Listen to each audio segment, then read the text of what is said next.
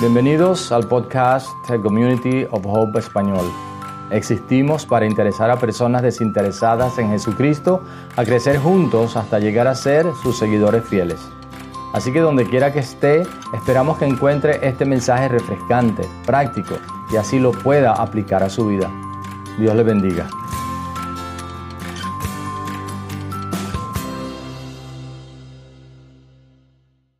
Seguimos en una nueva serie. Hoy es el tercer domingo de esa serie.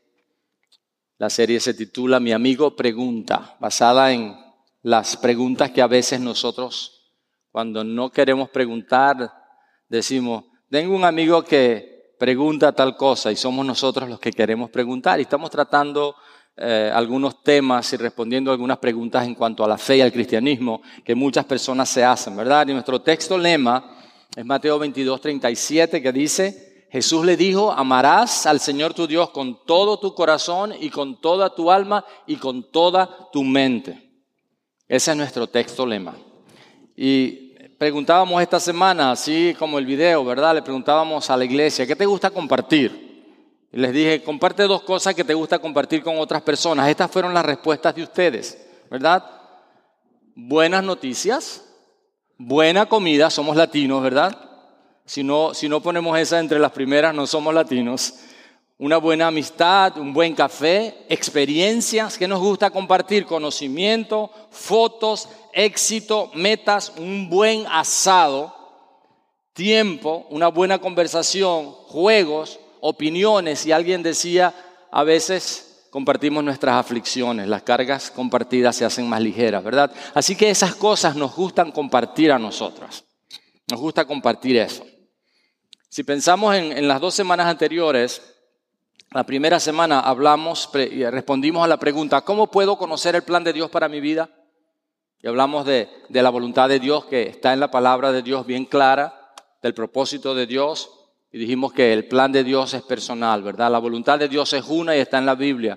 El plan de Dios es para cada uno de nosotros. La segunda semana respondimos a la pregunta, ¿qué hago con mis dudas? ¿Qué hago con mis dudas? Algunos cristianos piensan que dudar es malo. Y hablamos un poco de Tomás y sus dudas. Y dijimos que como Tomás, ¿verdad? No queremos que Tomás sea conocido como el que duda. Y como Tomás, queremos ser conocidos como el auténtico. Tomás con sus preguntas demostró autenticidad y eso es lo que queremos nosotros. Con sus preguntas Tomás nos mostró que él investigaba y hacía preguntas. En nuestra iglesia no es malo hacer preguntas, podemos hacer preguntas sobre la fe y queremos hacerlas. No debemos esconder esas preguntas. Y voy a hablar un poquito de eso luego. Y Tomás también, con sus preguntas y con su respuesta y con su actitud, mostró que él estaba dispuesto y con voluntad para cambiar. Primero dudó del Señor y después delante de Jesús se postró y le dijo, Señor mío y Dios mío. Así que las dudas no son necesariamente malas, pueden ser un buen camino para que lleguemos a la fe, a una fe que crece, a una fe poderosa. Y la pregunta que queremos responder hoy es esta, ¿es mi fe un asunto solo entre Dios y yo? ¿Es mi fe un asunto solo entre Dios y yo? Hay una realidad popular en nuestra cultura y es que muchas personas creen que la fe de ellos es entre ellos y Dios. Es una fe muy de ellos, ¿verdad? Personas pueden decir, yo quiero conocer a Dios y seguir a Jesús, pero solo para mí, porque si se lo digo a otros, eso puede ser controversial. ¿Ha escuchado eso? ¿O ha pensado eso? ¿Verdad? Cuando la gente me pregunta, por ejemplo, ¿qué hago? ¿Qué respondo? ¿Verdad? Lo que yo hago, yo soy pastor, de verdad. Uy, pero esa es una pregunta tan capciosa muchas veces. Recuerdo que almorzando un día en el bodegón, estaba hablando con un señor. En medio de la conversación, obviamente la forma como yo hablo y lo que digo muchas veces es diferente, ¿verdad? No porque soy un pastor, sino porque soy un discípulo de Jesús. Ahora, él me preguntó, ¿y usted qué hace? ¿Y tú qué haces?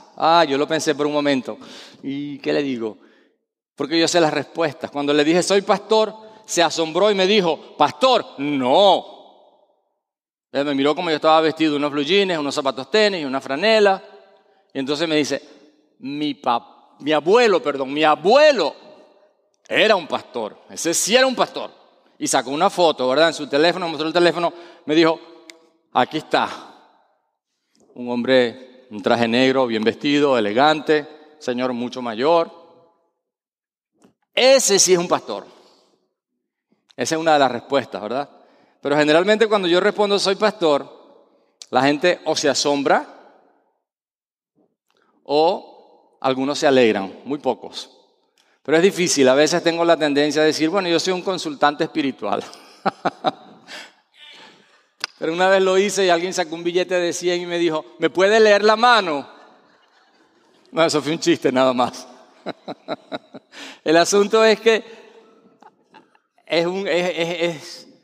es complicado cuando la gente recibe esa respuesta, ¿verdad? Puedo contar muchas historias, pero no lo voy a hacer.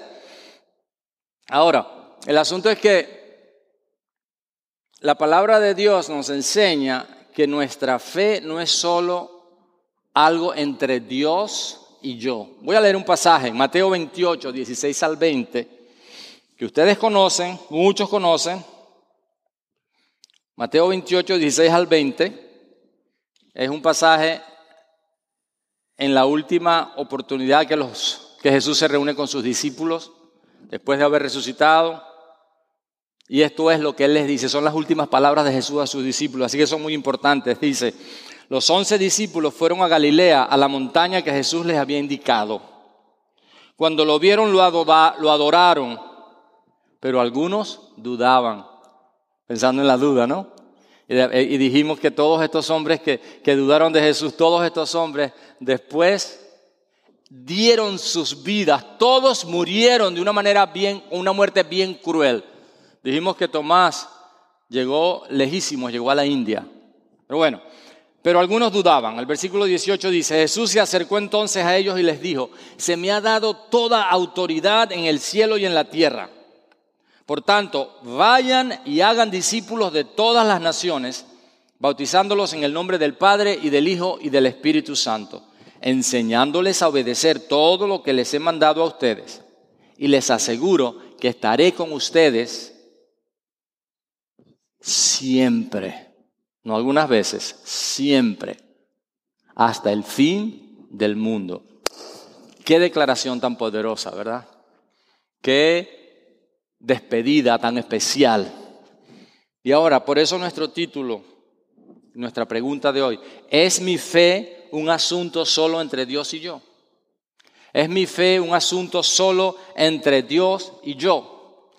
Y si se dieron cuenta, leímos hoy el gran mandamiento, allá en Mateo 22, amarás al Señor tu Dios con todo tu corazón, y leímos la gran comisión. Estamos ante los dos pasajes más importantes de todas las Escrituras, el gran mandamiento y la gran comisión. No dije omisión, que a veces pudiera ser, ¿verdad? Sino la gran comisión con C. Amar a Dios con todo, con el corazón, con el alma y con la mente. ¿Qué significa? Déjeme hablar un poquito por lo del tema de hoy, lo que significa de manera especial amar a Dios con la mente. Porque hay un mito, y el mito es, los cristianos solo deben creer, no deben preguntar ni investigar. ¿Se recuerdan que hablamos de eso? Porque nuestra iglesia es una iglesia que animamos a la gente a que pregunte. Y a veces las personas piensan, pero eso es dudar. Ya dijimos que dudar no necesariamente es malo. Hay que aprender a manejar las dudas. Entonces, la realidad es que la Biblia enseña que nosotros debemos estudiar, no creer solamente. Y hay mucha evidencia de las cosas que creemos. Yo no creo a Dios a ciegas. Yo no creo en Dios. Mi fe es ciega. Mi fe no es ciega. Hay mucha evidencia. Por eso yo decidí creer en Dios y decidí obedecer a Jesús.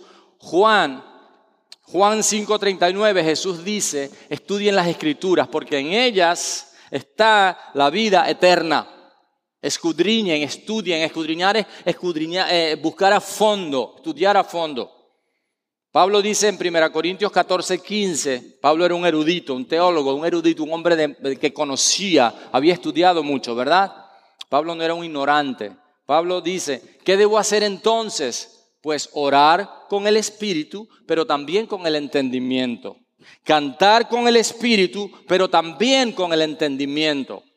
Nosotros no tenemos una fe que nos ponemos a orar y decimos cosas que no tienen sentido y que son ilógicas y que no son racionales porque perdimos el control. No, Dios quiere que estemos en control y que hagamos las cosas que hacemos con entendimiento, con inteligencia. Por eso nos dio a algunos de nosotros una cabeza grande, ¿verdad? Ahora, a los que cantan les dice, canten con el Espíritu, pero también con el entendimiento. Estos hermanos que nos dirigen en la adoración, no solo lo hacen bien, pero lo hacen bien porque ensayan y están pendientes de hacerlo mejor y de prepararse. Lo hacen con el entendimiento y nos guían de esa manera, por esa razón. Primera Tesalonicenses 5:21, el mismo Pablo dice, sométanlo. Y eso quiere decir examínenlo, estúdienlo, sométanlo todo a prueba, aférrense a lo bueno, es decir, escudriñen, investiguen. Si usted está en la búsqueda en su vida espiritual de paz, de felicidad, de cómo conocer a Dios, siga haciéndolo. Investigue, conozca. Cuando usted se decida por Jesús, usted puede tener conocimiento a través de la palabra de Dios. Y no se guíe solo por lo que dicen algunos o por el mal testimonio de algunos que se llaman cristianos, sino haga un estudio de lo que realmente es eso. Ahora, este encuentro con Jesús, ya les dije, ocurre después de la resurrección de Jesús, exactamente antes de regresar al Padre desde donde vino. Estas son sus palabras finales a sus discípulos. La misión de Jesús, su nacimiento, su vida, su muerte y su resurrección serían en vano si nosotros no tomamos en cuenta lo que Jesús dice aquí, su último mandato, lo que es la gran comisión, lo que los teólogos y nosotros llamamos la gran comisión. Importante que ahí encontramos la presencia o la promesa de su presencia, que estaría con nosotros siempre hasta el fin del mundo, y eso es lo único que necesitamos. Una vez predicando en España, en las calles, con mi acento, sabían que yo no era español, y alguien me preguntó, ¿qué hace usted aquí? ¿Quién lo mandó? Yo le dije, Jesús. Ella no sabía, la dama no sabía quién era Jesús, ¿verdad? Dijo, ese era un embajador de algún lugar, pero yo le dije, Jesús me mandó. Somos embajadores en nombre de Cristo. Tenemos la presencia de Dios que nos ha mandado, que nos ha impulsado. Ahora, en ese versículo, en esa segunda parte que leímos, la gran comisión, ¿verdad? Jesús nos manda a ser discípulos, a ser y a hacer discípulos, ¿verdad? Y nos dice, hagan discípulos y bautícenlo. ¿Por qué Jesús nos dice eso? Bueno, lo leímos, porque Jesús tiene toda autoridad en el cielo y en la tierra. Toda autoridad me ha sido dada. Jesús lo hace porque Él es el Señor. Él se ganó el derecho no solo por ser hijo de Dios, sino porque fue obediente en todo. Y fue a la cruz y murió por nuestros pecados y resucitó, demostrando que era quien había dicho que era. El Hijo de Dios, el Rey del mundo, el Salvador. Jesús tiene autoridad para mandarnos a hacer discípulos y a bautizar a las personas, porque Él es el Hijo de Dios. Porque Él nos mandó a ser discípulos, porque es la mejor manera de continuar con su misión. Ustedes saben que todas las compañías u organizaciones que entienden el sistema de reproducción dentro de su cuerpo, dentro de su organización, utilizan los principios del discipulado de Jesús. ¿Saben por qué? Porque funciona. Multiplicación espiritual. Es un principio que se utiliza por esa razón. Ahora fíjense bien que aquí Jesús nos está diciendo que hacer discípulos es la orden. No es hacer socios o miembros de la iglesia. En Community of Hope a los miembros los llamamos socios. Porque no queremos que sean miembros como de un club que pagan la cuota y se van. No, creemos que todos debemos ser parte de este cuerpo, como Jesús lo mandó, y ser parte de la iglesia de Jesús, en donde todos somos parte fundamental. Ese no es el punto, no es hacer miembros, no es hacer socios, no es construir templos más grandes. Este templo es grande, hermoso, gracias a Dios por la iglesia que lo construyó. Ahora tenemos muchos espacios vacíos aquí, ¿verdad? Que Dios nos use para que mucha gente conozca al Señor. Dios nos está usando para eso. Ahora, el llamado de Jesús no es a tener la congregación más grande. no es a tener el presupuesto más grande. Nada de eso es malo en sí mismo, pero si no estamos haciendo discípulos, no estamos obedeciendo la orden de Jesús. Ahora, el mandato no es para los pastores, no es solo para el pastor José y para mí, no es solo para los que están dirigiendo la adoración, sino que es para cada uno de nosotros sus discípulos, para cada uno de nosotros sus seguidores. Nosotros hemos sido llamados a ser discípulos, ser y a hacer discípulos. Es un llamado para todos nosotros. Hacer discípulos es la orden. Y déjenme decirles algo más. ¿Por qué razón? Porque la gran comisión ha funcionado. ¿Por qué sabemos que la gran comisión ha funcionado? Porque aquí estamos. Porque alguien nos alcanzó, alguien nos habló de Jesús, alguien nos invitó al templo, alguien nos discipuló. Y si todavía un cristiano más maduro no nos ha enseñado algunas cosas, algunos principios básicos en nuestra iglesia, creemos en el discipulado y queremos animarte a participar de algún grupo pequeño, de algún grupo en donde tú puedas crecer a la imagen de Jesucristo. La gran comisión, el discipulado funcionan. Dios nos ha llamado a eso. Dios nos ha llamado a eso. ¿Y qué tiene que ver todo eso que estamos diciendo con lo que estamos enseñando hoy? ¿Acaso es mi fe solo entre Dios y yo?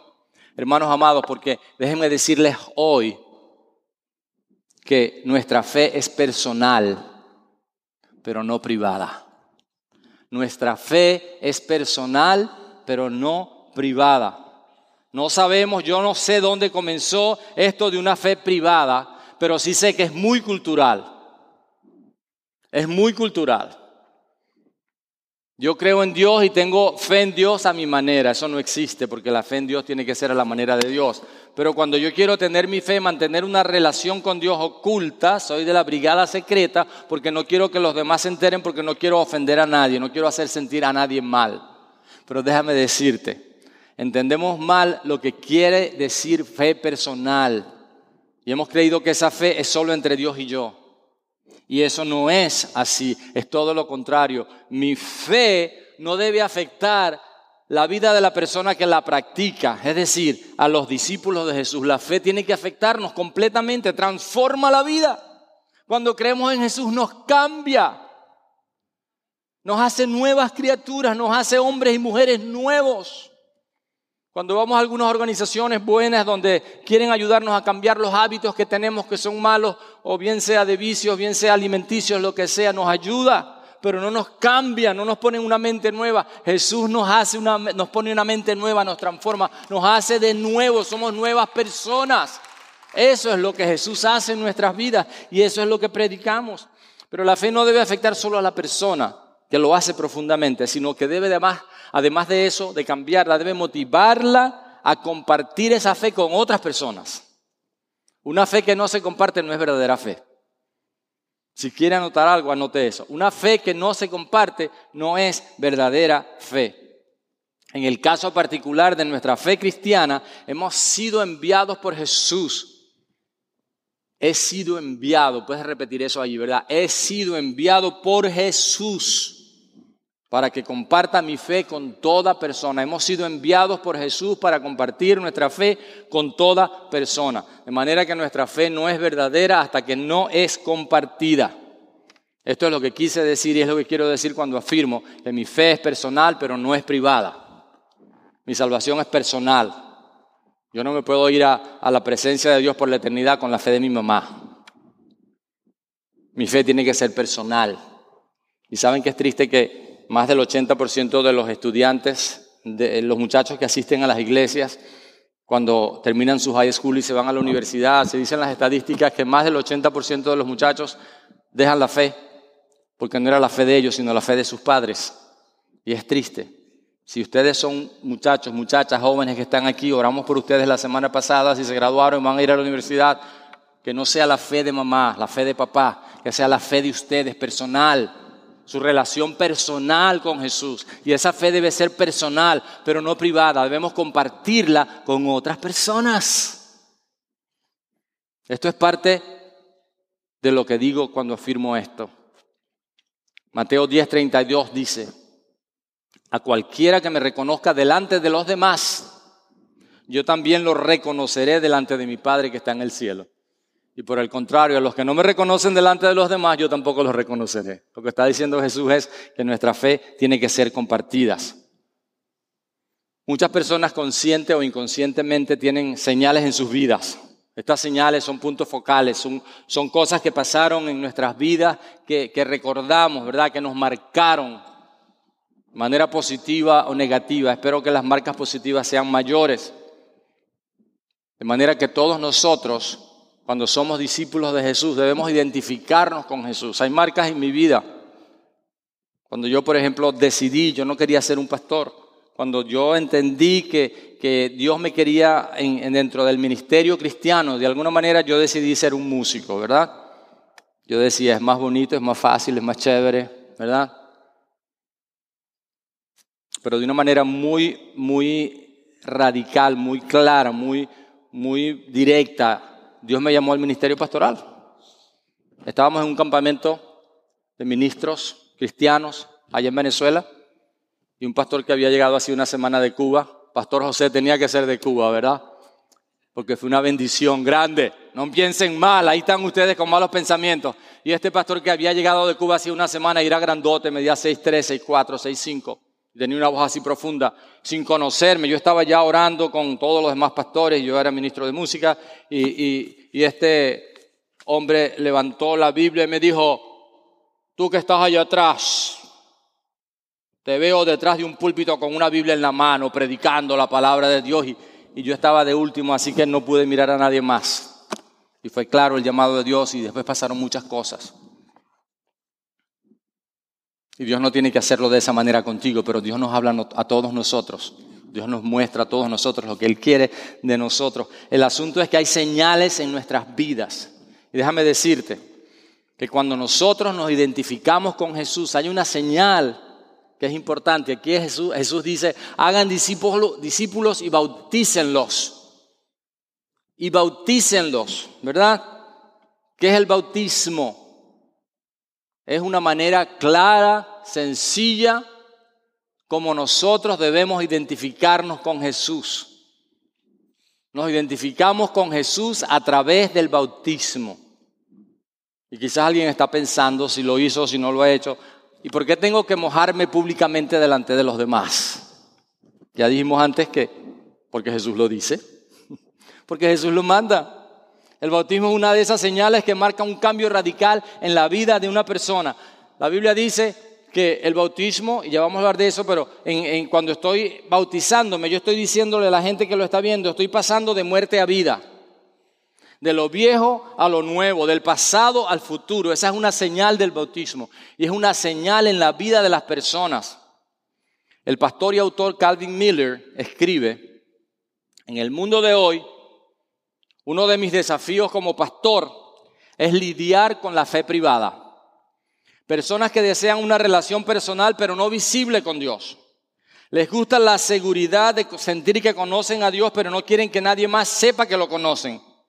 Tal vez esta sea una de las razones por las que Jesús instruyó a sus seguidores a hacer discípulos y bautizar.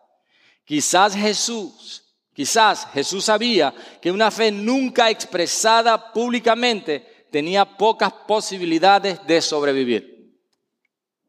Y eso es el bautismo. Nos identificamos públicamente con Jesucristo. Y públicamente, ¿por qué? Porque nuestra fe no debe ser privada. Y cuando hablamos de bautizar, tiene que ser hecho dentro de la iglesia. No es algo que yo hago en mi casa en privado, en mi bañera, me bautizo, me echo un poco de agua, me bautizo, porque no cumple con la función de identificarme públicamente con la muerte, vida y resurrección de Jesús, o con la vida, muerte y resurrección de Jesús. El bautismo tiene que ser algo público. Ahora, ¿qué no es el bautismo? Otras tradiciones enseñan que el bautismo salva. Otras tradiciones enseñan que el bautismo añade gracia y que es un requisito para entrar al cielo. No lo es. Eso no, la Biblia no dice eso. La Biblia dice, y es lo que creemos, que el bautismo es un acto de obediencia. Es uno de los sacramentos, no que añaden gracia, pero que es algo que Jesús hizo. Y Jesús hizo dos cosas. Se bautizó y practicó la cena. Solamente tiene que ver con eso. El bautismo es un acto de obediencia, que es más que un símbolo, Es algo en donde nosotros nos identificamos con la muerte y la resurrección de Jesús. Es mucho más que un símbolo, ¿verdad? Es un testimonio para que todos sepan lo que Jesús significa para mí. Es una señal externa de tu lealtad a Jesús. En un mundo donde la lealtad, en el campo deportivo, los jugadores son leales a un equipo hasta que otro equipo les muestra una suma con un cheque más grande. Hasta ahí soy de ese equipo, ¿verdad? Así que se ha perdido lo que es la lealtad. El bautismo es una señal de mi lealtad a Jesús. ¿Quiénes se deben bautizar? Todos los que por fe han confesado a Jesús como Señor y Salvador de sus vidas, que quieren ser leales a Él viviendo en obediencia. Me dan 3 minutos más. Y terminamos y le pido a la banda luego que pase adelante y nos dirijan en un tiempo de adoración. ¿Por qué me quiero bautizar? ¿O por qué me debo bautizar? Porque quiero seguir y obedecer a Jesús. Porque quiero dar testimonio de mi fe y porque el bautismo envuelve todos mis sentidos y quiero recordarlo siempre. Es algo que me envuelve por completo, como debe ser mi fe.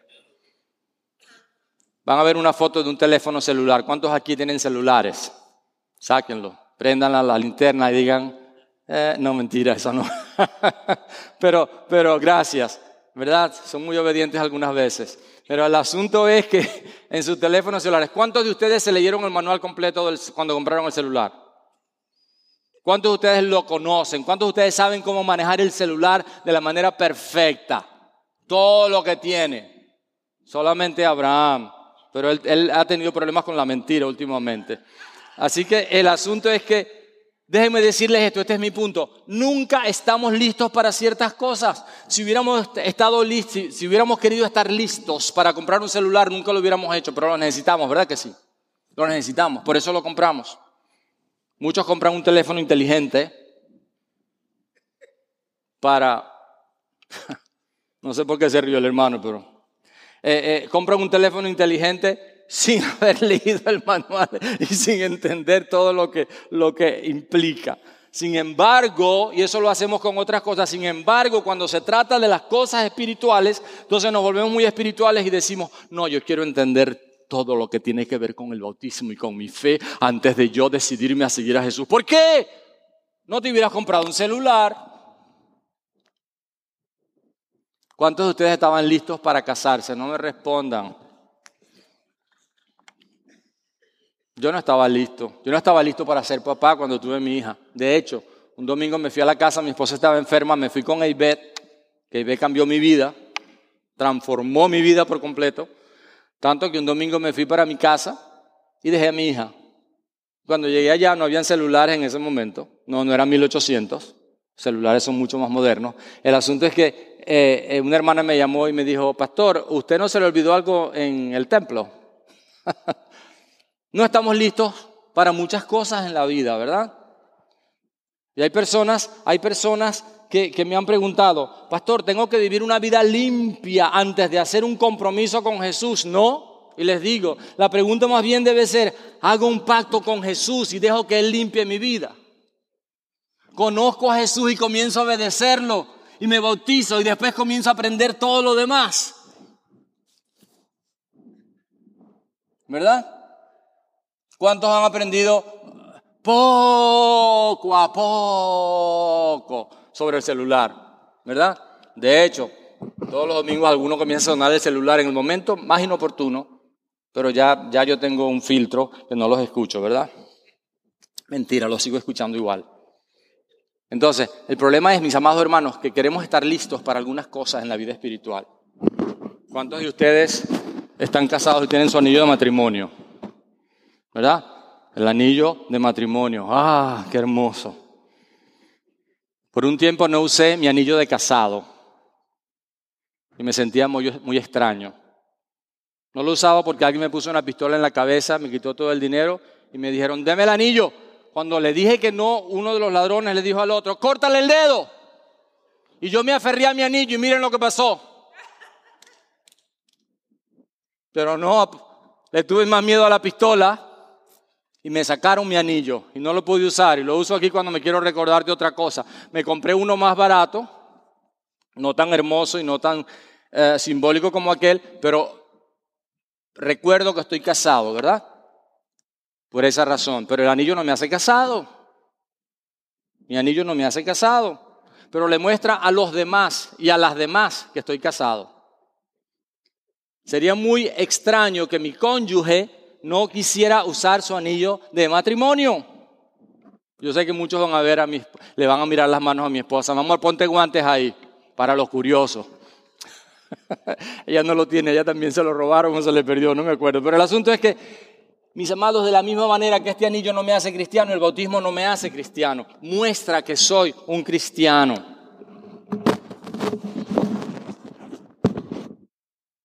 De que pasen y vamos a orar después de cantar.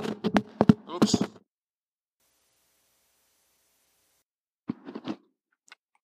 Aquí está.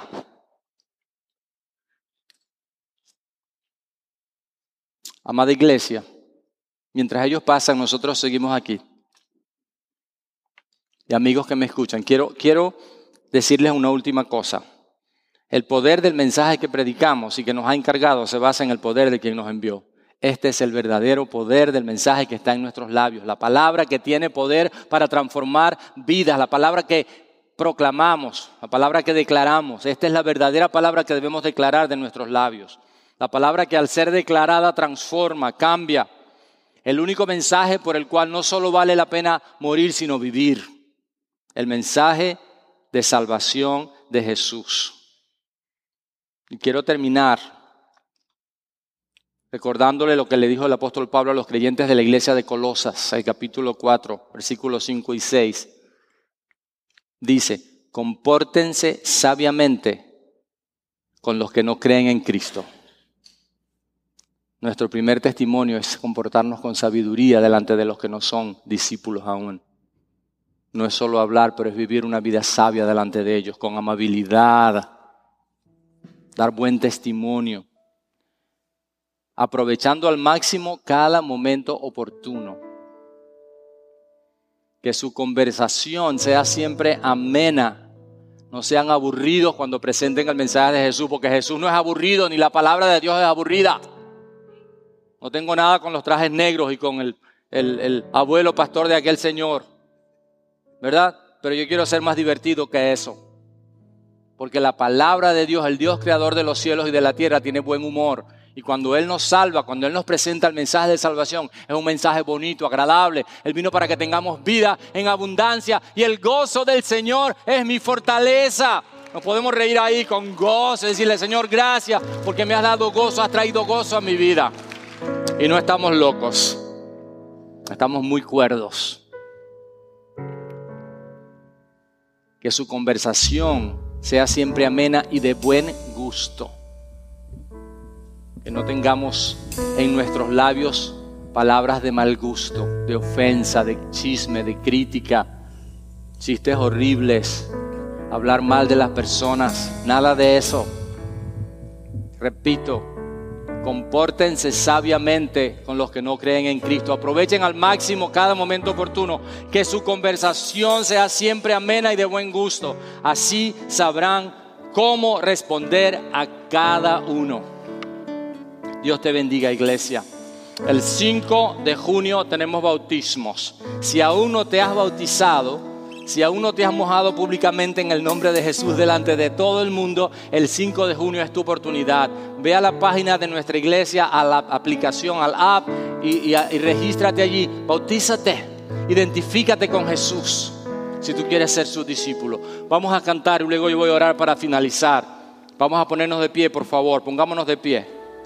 Iglesia, con esa bendición, ve en paz. Que Dios te guarde y te bendiga esta semana. Madres, disfruten este día, vayan a almorzar, que la pasen bien. Dios te bendiga, iglesia. Dios te bendiga.